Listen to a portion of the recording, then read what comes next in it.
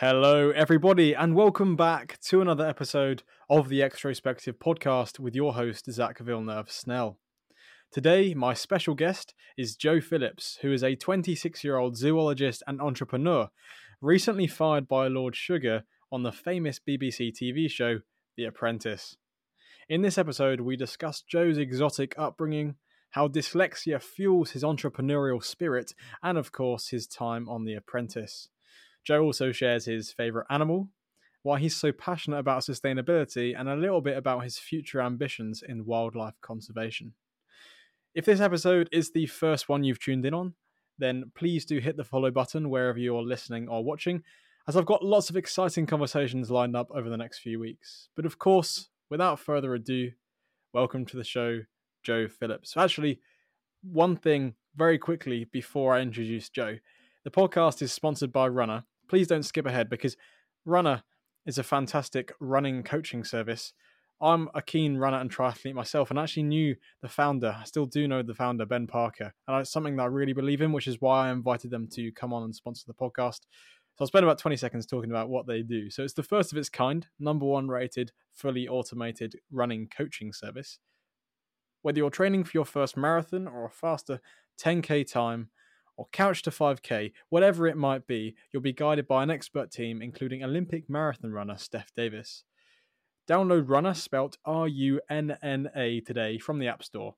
And with code ZAK, ZAK, you'll get your first 2 weeks free to see what all the hype is about. Joe Phillips, Jungle Joe, or James Bond of the business world, welcome to the show. How are you? Thank you so much, Zach. Yeah, thanks for having me. And what a great introduction. Before we crack on into things, I wanted to just obviously thank you for your time today. You must be a pretty busy man in the aftermath of The Apprentice with all the media coverage and stuff. So what's your reaction been like to all of the exposure you've gotten since the show? Do you know what? It's been fantastic. It really has been awesome, both for the business and myself as well. Before joining the show, they've got all these welfare procedures put in place, and we get told a lot that, trolling is horrific, and, people watch The Apprentice and, they just think, what fools on, stumbling around on TV. So, we were warned you're going to get a lot of abuse in the aftermath of The Apprentice, but genuinely, people have been so nice. And yeah, it's just been fantastic, like I said, both for me and the business. So yeah, feel privileged to have been part of that process. That is fantastic. And I'd be lying if I didn't say that The Apprentice obviously is a big part of why you're on the show today. But as I said when I reached out, I think you truly did stand out to me as someone who's perhaps more sort of like graceful and empathetic in the process, which I think, The Apprentice is all too often characterized as being like a dog environment. And so we'll obviously talk about that a little bit later on because I'm sure people want to hear what it's all about. Yeah, But definitely. if I was to ask you to describe your personality, how would you do so? Who is Joe Phillips? That's a great question. I guess it will vary depending on if I'm describing it or if someone else is describing it. So I think if you were to ask one of my friends and family to describe me in 3 words, they'd probably say, Joe's ambitious and driven and enthusiastic. But if you were to ask me, it would be the other side of the coin. And I would say, Joe's incredibly restless and hyperactive, and he's terrified all the time.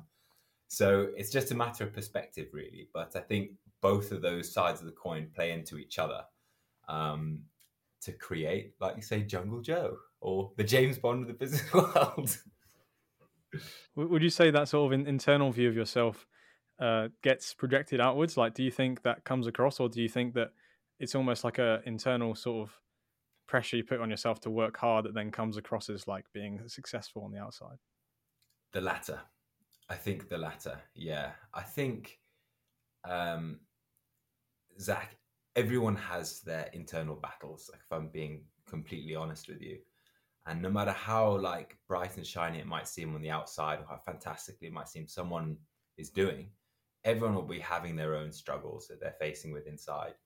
But like you said, it's that internal reflection you have and how you use that, like those little embers to create a fire and use that ambition to drive you, is how it's portrayed to the world. And I genuinely, I've got a big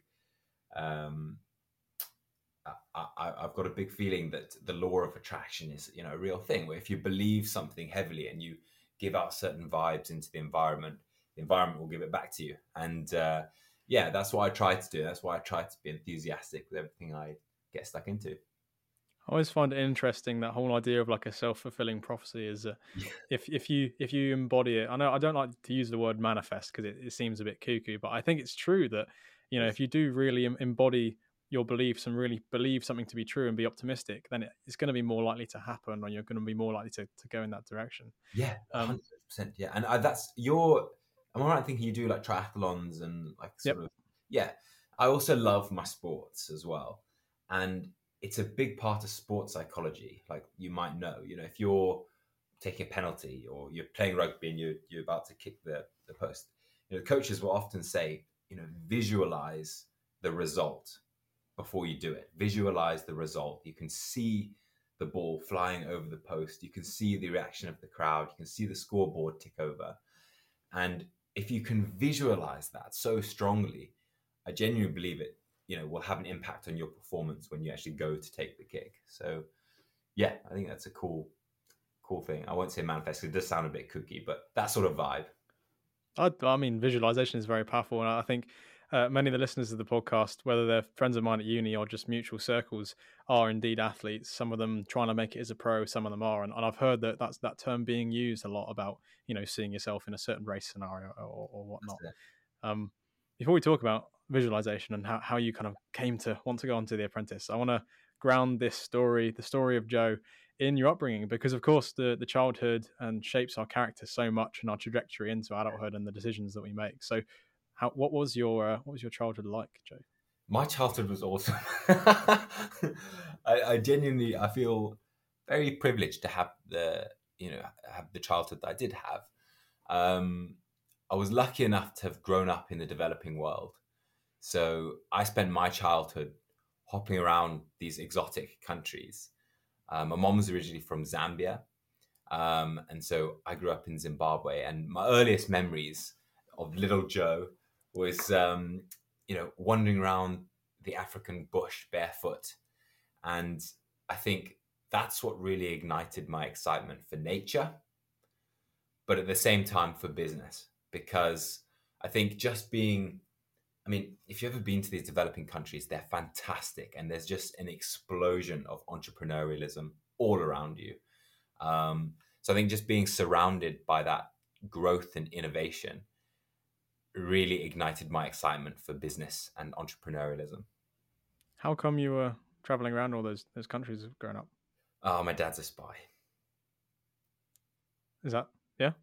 No, that's not true. I was like, I'm not sure if you're like pulling my leg here, because I don't want to question. It's like, You're like, okay. makes sense why you're the James Bond of the business Yeah, world no, I now. think yeah, that would make sense actually. Yeah.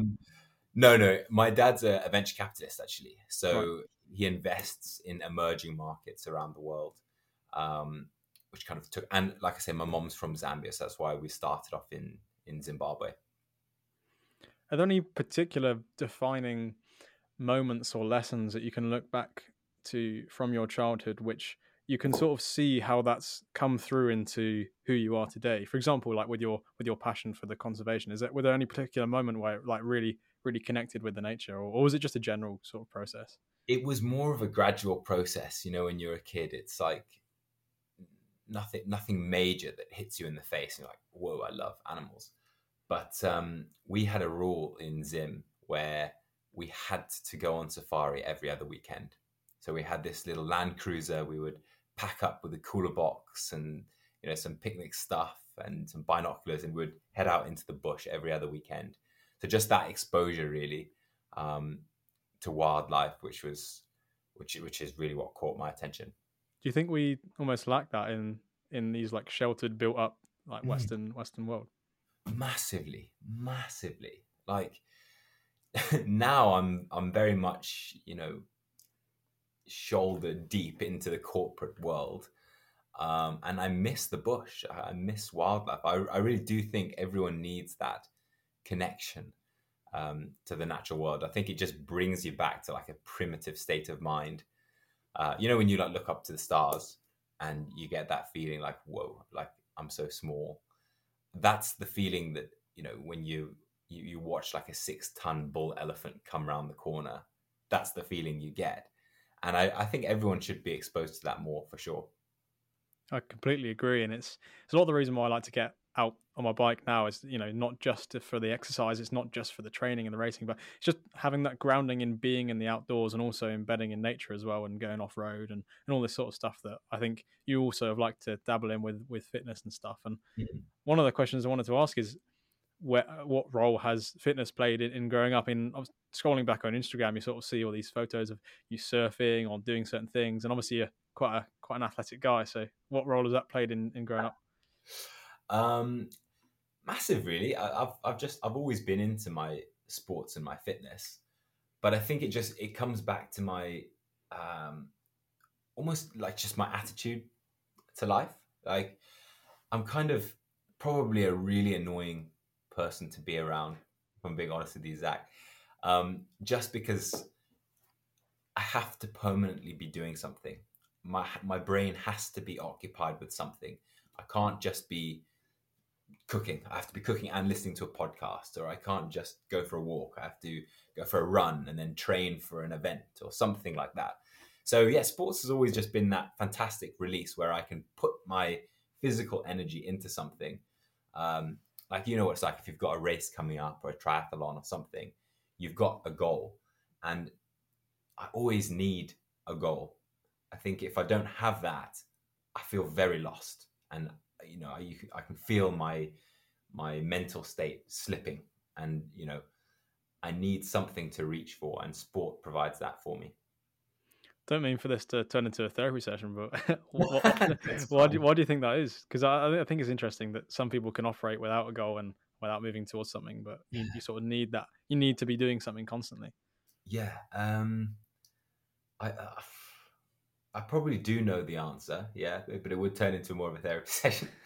Um, but yeah, just coming back to childhood, I'm dyslexic, and when I was a kid and I got like diagnosed with dyslexia, I don't know why, but it just really hit me hard, like really hard. And I remember thinking, that's it. I remember thinking like I've got this thing now where I can't achieve this, I can't do that, and I'll never get to where I want to be. I don't know. I was like 5 at the time, but really young. But I just had this such a strong thought that I had this thing that was going to hold me back. And because of that, I think, I really struggled at school, and I struggled to keep my head above water. And I saw all my classmates flying ahead of me. Um, and because of that, I think I had to work really hard just to keep up with them. And it was that sort of work ethic that started when I was at that sort of young age, where, I would work and work and work just to keep my head above water. And then as I grew up, that kind of carried on to the point where I didn't just want to keep up with everyone. I wanted to keep burning, keep working to overtake them and to reach new heights. And I wanted to almost prove a point to myself that yes, I've got dyslexia, but there's no way in hell that's going to hold me back from achieving what I want to achieve. I love that for you, and I love that message as well that you're able to then carry forth now and share. And I read on an interview somewhere that was one of your sort of motivating factors as well for sort of applying for the Apprentice and Oh showing yeah, that it can be done. I wanted yes. to ask off the back of that, where do you think it's actually served you and been a strength, not just in terms of like using it as fuel to then go one above, but do you think it's played a positive role also in how you're able to think about things? Oh, definitely. Yeah, I don't know if you've heard about a term called dyslexic thinking. No. It's actually officially a new term that's been put in the Oxford Dictionary by Richard Branson, because someone of that power can influence, um, such huge forces, and he's obviously dyslexic, so it's a big passion of his. So yeah, dyslexic thinking is basically when you're dyslexic, obviously you struggle with things that people who aren't dyslexic might find quite easy, like reading or writing or maths. And those are the sort of things that I struggled with at school. But the things that I found quite easy was perhaps more of the, the artistic side, the creative thinking. And dyslexic thinking is basically a terminology used to describe that and to say that, people that have dyslexia think in a slightly different way. And because of that, they'll be coming up with ideas that are outside of the box.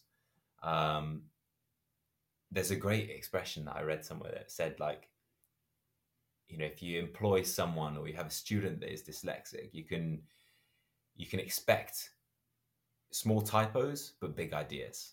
And I think that's a fantastic little mantra. Absolutely. I think Yeah. that's really encouraging, and you're able to almost use that as well in your entrepreneurial spirit, as you've mentioned, and you go off to Exeter Uni. Oh, sorry, well, in terms of the story of you, you obviously move over to the UK, and you go to university. And I actually went to an open day there, I think in in Falmouth. It's super Oh, super yeah. remote, super different. I think they offer politics there as well as all of the You do. sort of environmental and Yeah, zoology degrees. yeah, yeah. What was the university experience like for you? Because I'd imagine it's probably quite different from a lot of other students' experiences of uni, right? Being right in Cornwall. So different. Zach, you should have gone. You should Yeah. have. Where are you at Oh, uni again? I'm at Surrey Uni. Surrey. Oh, I actually live in Surrey now. That's not too far away. Oh, well, Um, have to link up for a bike ride when I'm back yeah, there for yeah, final yeah. year. No, I'll be up for that. Yeah. You'd probably have like a super slick road bike, and I've got a clunky old mountain bike. No. Yeah. But yeah, keen. No, university was awesome. It really was so cool. I actually wanted to go to Exeter because that's where my dad went. But the second I saw that campus in Falmouth, I just fell in love with it, and I had my heart set on it. I thought, right, I'm going here, whatever it takes. I'm going here. Just because I love the environment and being out in nature, and where else in the UK can you go to a university where you have the beach on your doorstep? Literally, in my student house, you would walk out onto a beautiful beach and you could surf before lectures, you could skate to your lectures, and in the evening, you could have a beach barbecue with your mates. Like, it was just, honestly, it was the life. And yeah, very lucky to have gone to that uni. And when you were at uni, you had your first foray into business, would you say, or were you doing No, business stuff before? no. It wasn't my first tour. I would say I'm a serial entrepreneur. Wow. Not all of them successful, but no, like business. I would say I've always had like an entrepreneurial attitude since I was young. I think the first business I set up must be when I was about 10. I say business, when you're 10, it's like, oh, I'll flog this or sell some lemonade on the street. But I was about 10. I was living in Malaysia at the time. And this was like the first inkling into my mindset being split into businessman and nature enthusiast, because I was living in Malaysia, and on the one side I saw this fantastic innovation and entrepreneurialism in society. On the other hand, I was seeing the destruction and devastation and deforestation of the natural environment to fuel that growth. And so that hit me hard, and I was like, right, I'm going to do something about this. So I actually, do you remember those? I don't know if you remember when you could iron on logos and stuff and prints onto t-shirts. Oh yeah, yeah. When you could do that. So I did that. I bought with my pocket money like a few white t-shirts and ironed on a logo that said, what did it say? Save the earth. It's the only planet with chocolate. And yeah, and then I sold them and then used the minuscule money I got from that to buy seeds. And then I went and planted seeds. And that was my like 10-year-old's brain thinking, you know what, I'm going to save the rainforest by planting like 10 trees. So no, yeah, that was probably my first. And then I set up another slightly better business called Bedouin Bags in Egypt. And then California was my university business after that. And California being a brand that's sort of embedded in sustainability with the sort of surf barm coming off as like an extension that was the kind of whole Apprentice thing, or was there more to California than just that? No, you've pretty much got it. Yeah. So California was a name, nothing more than a name. When I started university in Falmouth, I heard the name being thrown around, and I asked some of the older kids, "What the hell does that mean? Or what's California?" And they said, "Oh, it's the nickname we give to this campus because it's like the California lifestyle in Falmouth, hence California." And I remember thinking in my first year, do you know what? There's a bit of value in that, I think. So I researched it and I discovered nobody owns the name. Nobody owned it. People used it everywhere, but nobody owned it. So I logged onto gov.com. I collected all my beer money I had at the time and I invested it and bought the trademark. So I officially owned the name. And once I had that, I started on my journey to turn that name and idea into an idea of a unique lifestyle into a business and a brand that students can wear and feel proud of. And that's where it started, really. Fantastic. And as we mentioned, that was the kind of whole proposal going on to The Apprentice with that sort of business idea in mind. And coming on to The Apprentice, then I'm sure people have been eagerly anticipating these questions. So Yeah. the obvious question is, why did you apply? I know you mentioned the whole dyslexia thing earlier, but was there a broader and a different reason other than that? Not massively, actually. I applied off a whim. I really just applied off a whim. So I've watched the show for years with my family and love it. And it was just last season when it finished and the credits rolled, my dad just said, "Oh, Joe, you should apply for that." Because at the time I had been running Surf Barm for a year or so, and it was doing fairly well, ticking along, but still a very micro business. And I remember thinking, that's true now. I'll never get onto that. And it was actually the next day I got on a plane and I flew to South Africa because I was working as a guide at the time. And by the time I landed, I had convinced myself to apply. So it was literally the last day you could submit applications when I landed. So I got off the plane, had a horrific journey to get into my game reserve. And as I pulled up in the speedboat, because we had to access the reserve through a river, as I pulled up in a speedboat, I asked my colleague to film me quickly because you have to submit like a application video, and that's where the James Bond of the business world comes from. Because I just happened to be on a speedboat, jumping off it, and it was the first thing that came to my mind. So yeah, chucked in my application, and I guess the rest is history. You mentioned somewhere that there was over 60,000 applicants, and it's probably quite selective. So, in your mind, why do you think you were chosen to be part of the final? What was it 16? Yeah, 18 this year. 18. But you're right; they had over 60,000 applicants as well. So for 9 positions as a guy. Why did they choose me? Zach, you tell me. I don't know. I don't know. I think, firstly, it's a rigorous application process. It has to be if you have that volume of people applying. And I genuinely, I think they take 2 things into account. They look if you'd be good on TV, because I think firstly it's an entertainment show. But secondly, they rip apart your business to see if it's an eligible and legitimate business Lord Sugar would want to invest in. So they definitely, you have to be a proper legitimate business person to get on the show. And there's a whole series of application processes you go through. But as you kind of progress up the ranks in the interviews and the assessment days, you end up talking to Lord Sugar's business advisor, and he rips you apart about your business and grills you on all the numbers. You have to provide sort of bank statements and financial forecasts, and you have to write a 50-page business plan for Lord Sugar. So it's a rigorous process, but yeah, well worth it, I think. Sounds. I suppose out of the 60,000 you're always going to have a certain percentage that are trying to sort of like blag their way on with these like fraudy Sure. things. So it's good that Sure. it's obviously so rigorous. Yeah. But Yeah. you made it through. Fantastic. Probably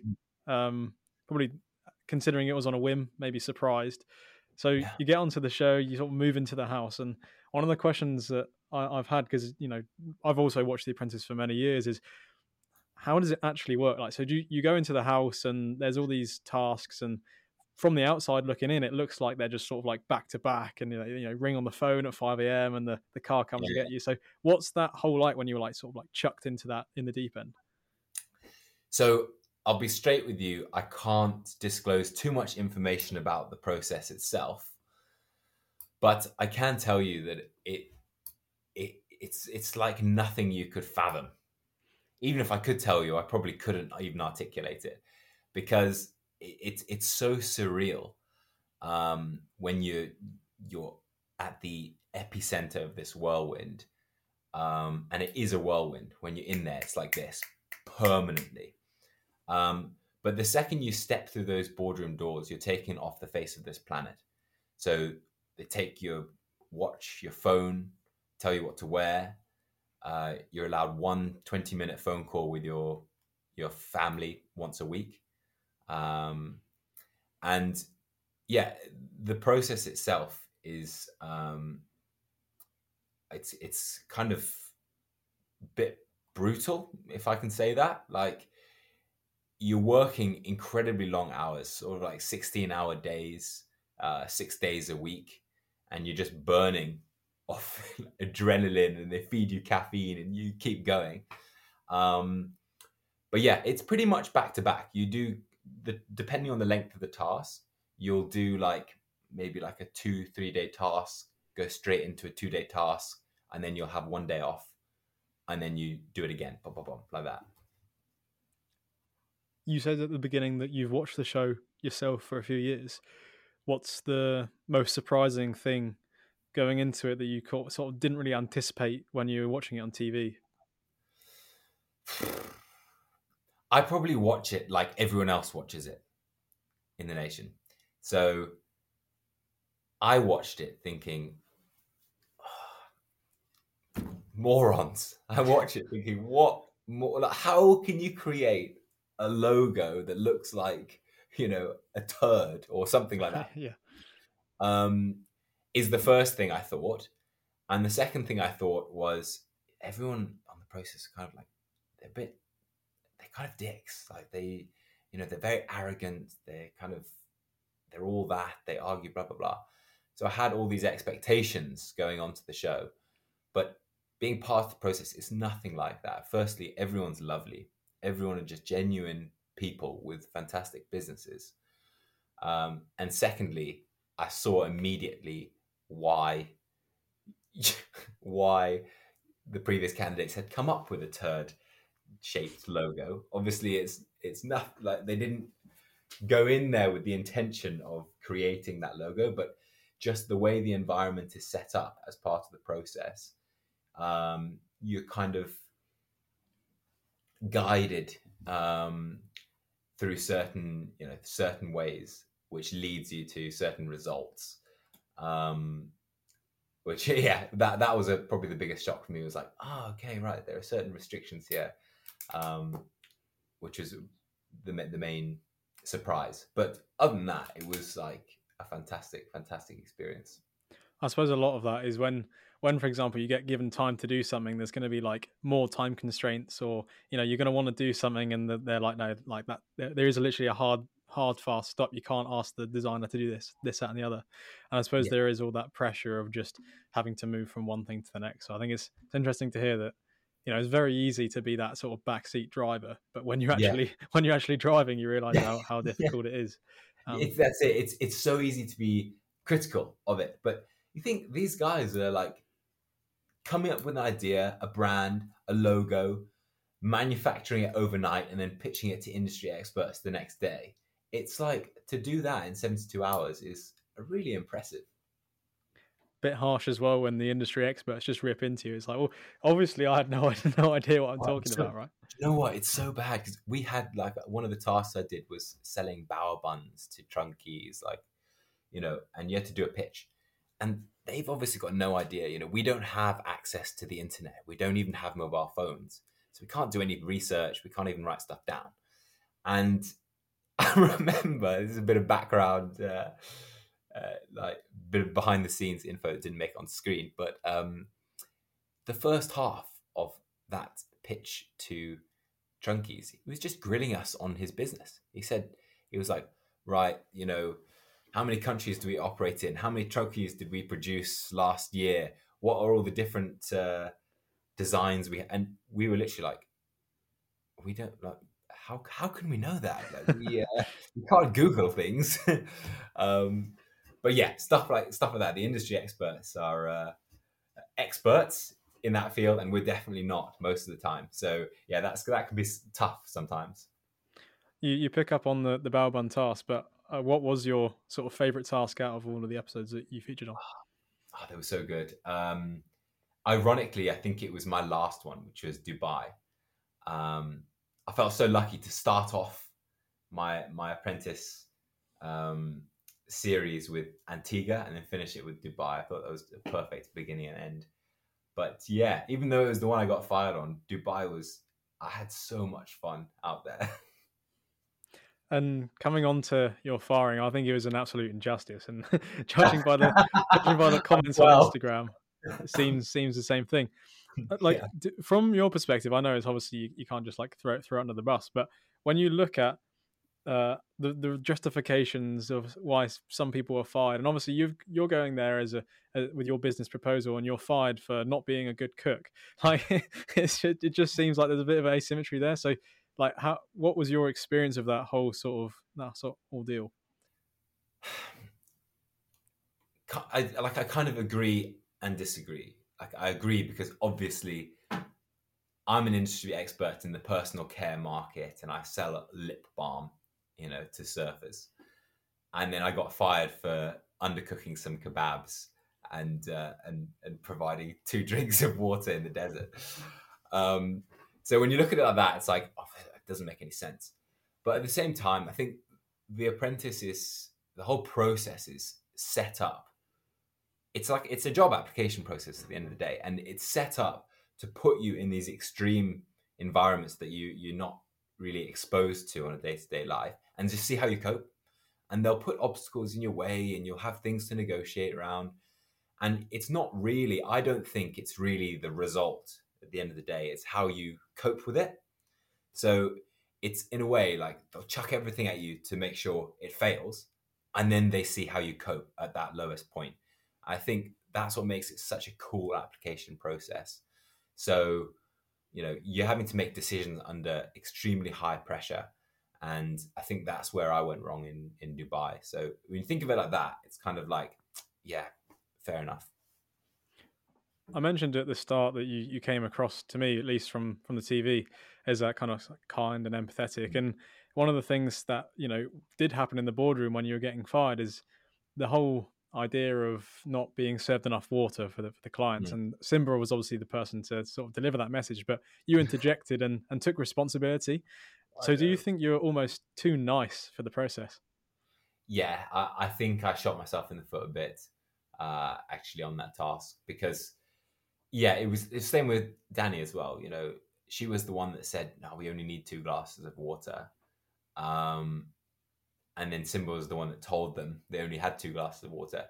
So, and in both cases, I think in the boardroom, Lord Sugar said, Danny, why did you restrict the drinks? And I stepped in and said, actually, I'll take responsibility for that. And then he said the same to Simba. Simba, why would you tell them? And I said, no, me again. So yeah, I definitely shot myself in the foot. I think I was about to say if I could go back, I would not do that. But I think I would. Like, do you know what? If I was in the same situation, I would probably do it because it's in my nature, and I genuinely believe it's far better to be transparent and honest than try to like snake your way around stuff. Because I think at the end of the day, that's always going to come back to bite you. As a personality trait, I don't know if you're familiar, known as agreeableness, and I think everyone sits somewhere on the spectrum, and that sort of hard-hatted business approach, being like super disagreeable and super, I don't know, harsh with how you come across, Yeah. is obviously good in some environments, but I think the sort of more responsibility taken, compassionate sort of side that comes almost with the conservationist kind of style that you have, and maybe the upbringing being grounded in all these environments makes you more agreeable, but to the benefit of how you're able to apply that, if that makes sense. Like it's not Yeah, always a black and white of being negative and being positive, it's how you use it. And I think, perhaps in the process it was a detriment here, but you're able to also use that part of your personality for the good in the work that you sort of go on to do now. And definitely. Yeah, that's fantastic. Never heard that, but yeah, brilliant insight. when you were finishing the process and you kind of come back home, what was the reaction with all of your family and friends and people who were maybe at university of you when you were setting up the business in the start? It's been brilliant. It really has been brilliant. I mean, I've got a very, very close family. My close family and my extended family with all my cousins and everything like that. So yeah, they're just incredibly supportive, obviously very proud. I think when getting on the process, the one I felt I had such imposter syndrome, if I'm honest with you. Um, I thought, all these people, fantastic business people. I'm a zoologist. Um, so in my mind, I thought, if I can just get past the first task, like just don't get fired on the first task, um, then I'll be happy. But yeah, I did survived a lot longer than that. So my whole family was very proud, and it was just a great experience to share with them. So what does life look like post apprentice? What are you currently up to? What does your day to day look like? My day-to-day life is incredibly busy, unsurprisingly at the moment. But like I said at the beginning of the podcast, I prefer a busy life to a boring one. So I like to permanently doing things. So a lot of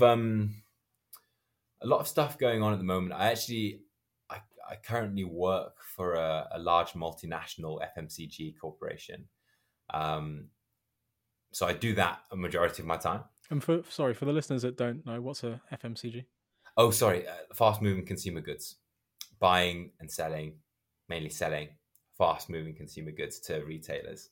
So it's actually pretty much what I did with Surf Barn when I first set it up. It's like, you sell a product at wholesale price to a retailer, and the retailer sells it to the consumer. Um, so that's kind of my corporate side. Obviously, I run Surf Barn as well, which is a juggle in itself. But then, and aside from that as well, um, I've got the nature side to me, and off the back of the Apprentice, some fantastic people getting in touch, wanting actually to make podcasts and stuff. So maybe I'll ask for your advice on how to do a good podcast, because this one's fantastic. But yeah, various stuff like that. And I'm actually flying back to South Africa in a couple of weeks. So lots of stuff going on. But like I said, it's better to be busy than to be bored. So what's sort of keeping you interested and inspiring you to keep pursuing that sort of zoology and conservation lifestyle and being grounded in nature? Like what is it about it and that you hope to go on to do and why? Um, I've always wanted to be a nature, like a wildlife documentary presenter. David Attenborough has been like my hero for ages. Um, and he's on the way out. Let's be honest. So someone else needs to take over. No, I'm joking. God bless him. But no, I've always wanted to be a documentary presenter, and after being on The Apprentice and on TV, I love the film industry as well. So um, it's certainly a goal I'll set myself to sign up for some sort of project like that. Um, and other than that, what was your question? What brings me back to nature, basically? Yeah. Yeah, Just essentially. just my childhood, like that. That's where I grew up, and that's where I feel at home. And we've got a family home in South Africa, so if I'm away from it for too long, I feel like I need to get back there and just have like a detox and just be surrounded by impala or giraffe or something. Then I really feel at rest. What's your favorite animal? Oh yes. Oh god, this is such a hard one. Um, I love all of them. Probably like the classic one I would always say is an elephant, um, just because I can watch them for hours without getting bored. They're just such magnificent beasts and highly intelligent. Um, and yeah, but I did my thesis on the banded mongoose. I love them as well, incredibly interesting animals. And aside from mammals, I think invertebrates are sick. Like genuinely, they're so cool. Like termites, ants, eusocial insects. We can learn a lot from them. Um, so, can my answer be all animals? Yeah, yeah, absolutely. I'll Um, do that one. People listening to this, and like obviously they probably enjoyed you on The Apprentice, or the followers of the podcast, and they want to become more educated in terms of environmental sustainability or conservation. Obviously, you being somewhat of an expert in that whole field, like what would you guide them towards, and say that they should try and maybe incorporate into their lifestyle day to day? The first most basic thing I would do is go for a walk. Genuinely, it's my favorite thing to do on this planet is go for a walk. And I know not everyone has access to fly to, sub-Saharan Africa and go on safari. If you can do that, I would 100% recommend it. But if you can't, just go for a walk. Like this time of year, coming towards spring, you can hear the birds chittering away, some squirrels. And even if there aren't any animals, like you were saying with your bike riding, just getting out and a bit of endorphins, you always, always, always come back feeling better. If you're having a miserable day, go for a half-hour walk and you'll come back feeling refreshed.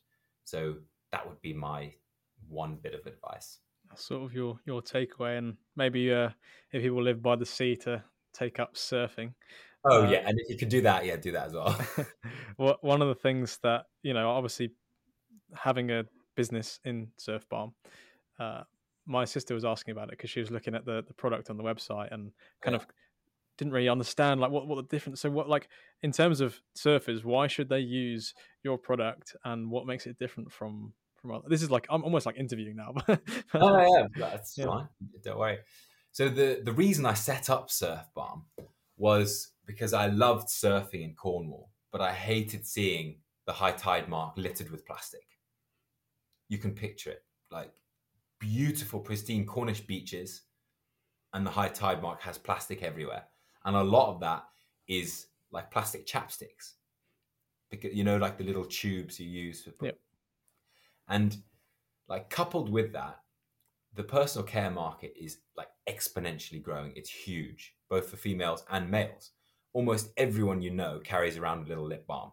So it actually has quite a detrimental impact on the ocean, both because it's most of the time got a plastic casing, and secondly, it's actually made from petroleum jelly, which is created from fractional distillation of crude oil. The same stuff you put in your car. Like this is just like evil stuff. um, so it's terrible for the ocean. And so I just looked at that and thought, well, I've got a business at the moment where we sell a range of merchandise. Lip balm will be the next thing. And the kind of mantra of it was, let's save the ocean one lip balm at a time.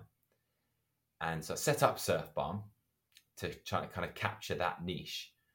Um, and it did better than my university business in about 3 months. So I thought, yeah, let me focus on this one, because there's obviously a niche there. Surfers by nature will love the ocean, and yet there isn't really a product out there that is truly sustainable, 100% natural, and doesn't come in a cardboard packet that will get wet if you're a surfer. So yeah, there was a kind of a gap in the market there that I took hold of.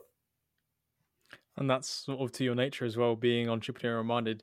And I think that's what I find so fascinating. A lot of the guests on this podcast, naturally, by what I'm interested in, do have that entrepreneurial spirit, and it's really interesting to see how someone like myself potentially doesn't see the gap, and I'm like, oh, it's just, these are just the products available, this is the Oh, market. but you do. Like you've set up a fantastic podcast. You do. So I suppose in the digital world, perhaps, yeah. yeah, But I think it's interesting to understand that sort of gap you've been able to identify. Hopefully, then with the product, it can help surfers and people in general, right, to sort of be more ethical and sustainably conscious.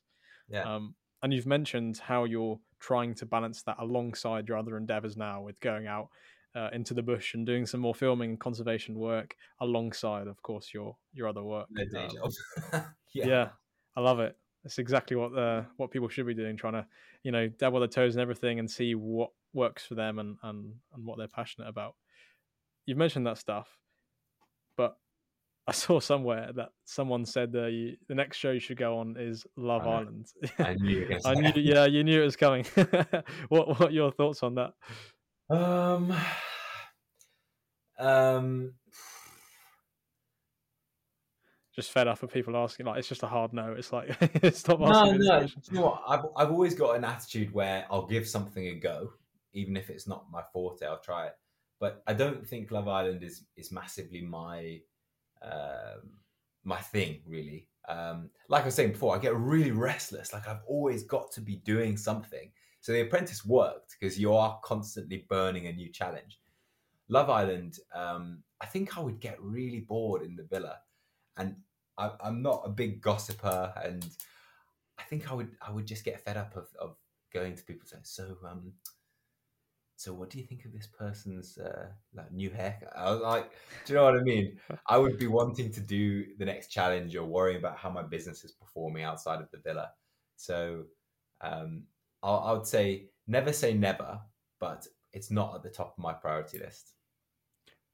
Again, I suppose you're probably too nice. You got to be a bit harsh to be on that process. And Yeah, I mean, I have, not that I know. I've never I've never watched Love Island. I'm not going to claim yeah. to have seen it, but um, yeah. So if people have enjoyed listening to this, and they love watching the On the Apprentice, and they've got through to this stage of the podcast, where can they support you, and what can they do to support what you're doing?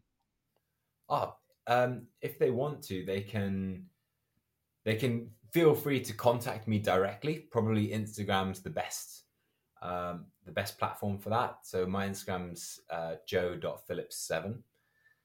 So yeah, pop me a message if you have a question. And if you want to have a look at the business, the website is probably the best platform, which is, well, the business is called Surf Balm, and the website is just surfbalm.shop. So yeah, pop on there and have a browse. Any parting advice for any budding apprentice candidates? You mean if people are thinking about Yep. applying? Yep. I would just say, just go for it. Like, what have you got to lose? I was literally, you know, I didn't have a multi-million pound business at the time. I was working in South Africa as a safari guide. No way in hell did I think I would be the one person selected out of 60,000. But I chucked in an application video. So, yeah, one bit of advice would probably be, even if you think, there's no way you'll get on, chuck in an application, because that's what I did, and you never know what'll happen. And I suppose you can apply that sort of mantra to any sort of endeavor that anyone's trying to embark on. It's just give it a go. I mean, you've demonstrated that as well with your spirit at university. Just setting up the business, trademarking the name, and just seeing what happens. And Yeah. you've ended up on The Apprentice. You've got all these opportunities now just by seeing what happens and That's it. going Yeah, for it, it's right? like looping back to where we first started. You chuck out this energy into the world, and it will give it back to you. So, I think really you've only got one life. That's it. You've got one life. So I think just go for it. Like you say, anything that comes your way, give it a go. I think that's a great message to end on. Hopefully, people can take that away and write it down somewhere and action on it. And yeah, thank you very much for your time. Thanks for recording, and thanks everyone for listening. Awesome. Thank you so much for having me, Zach.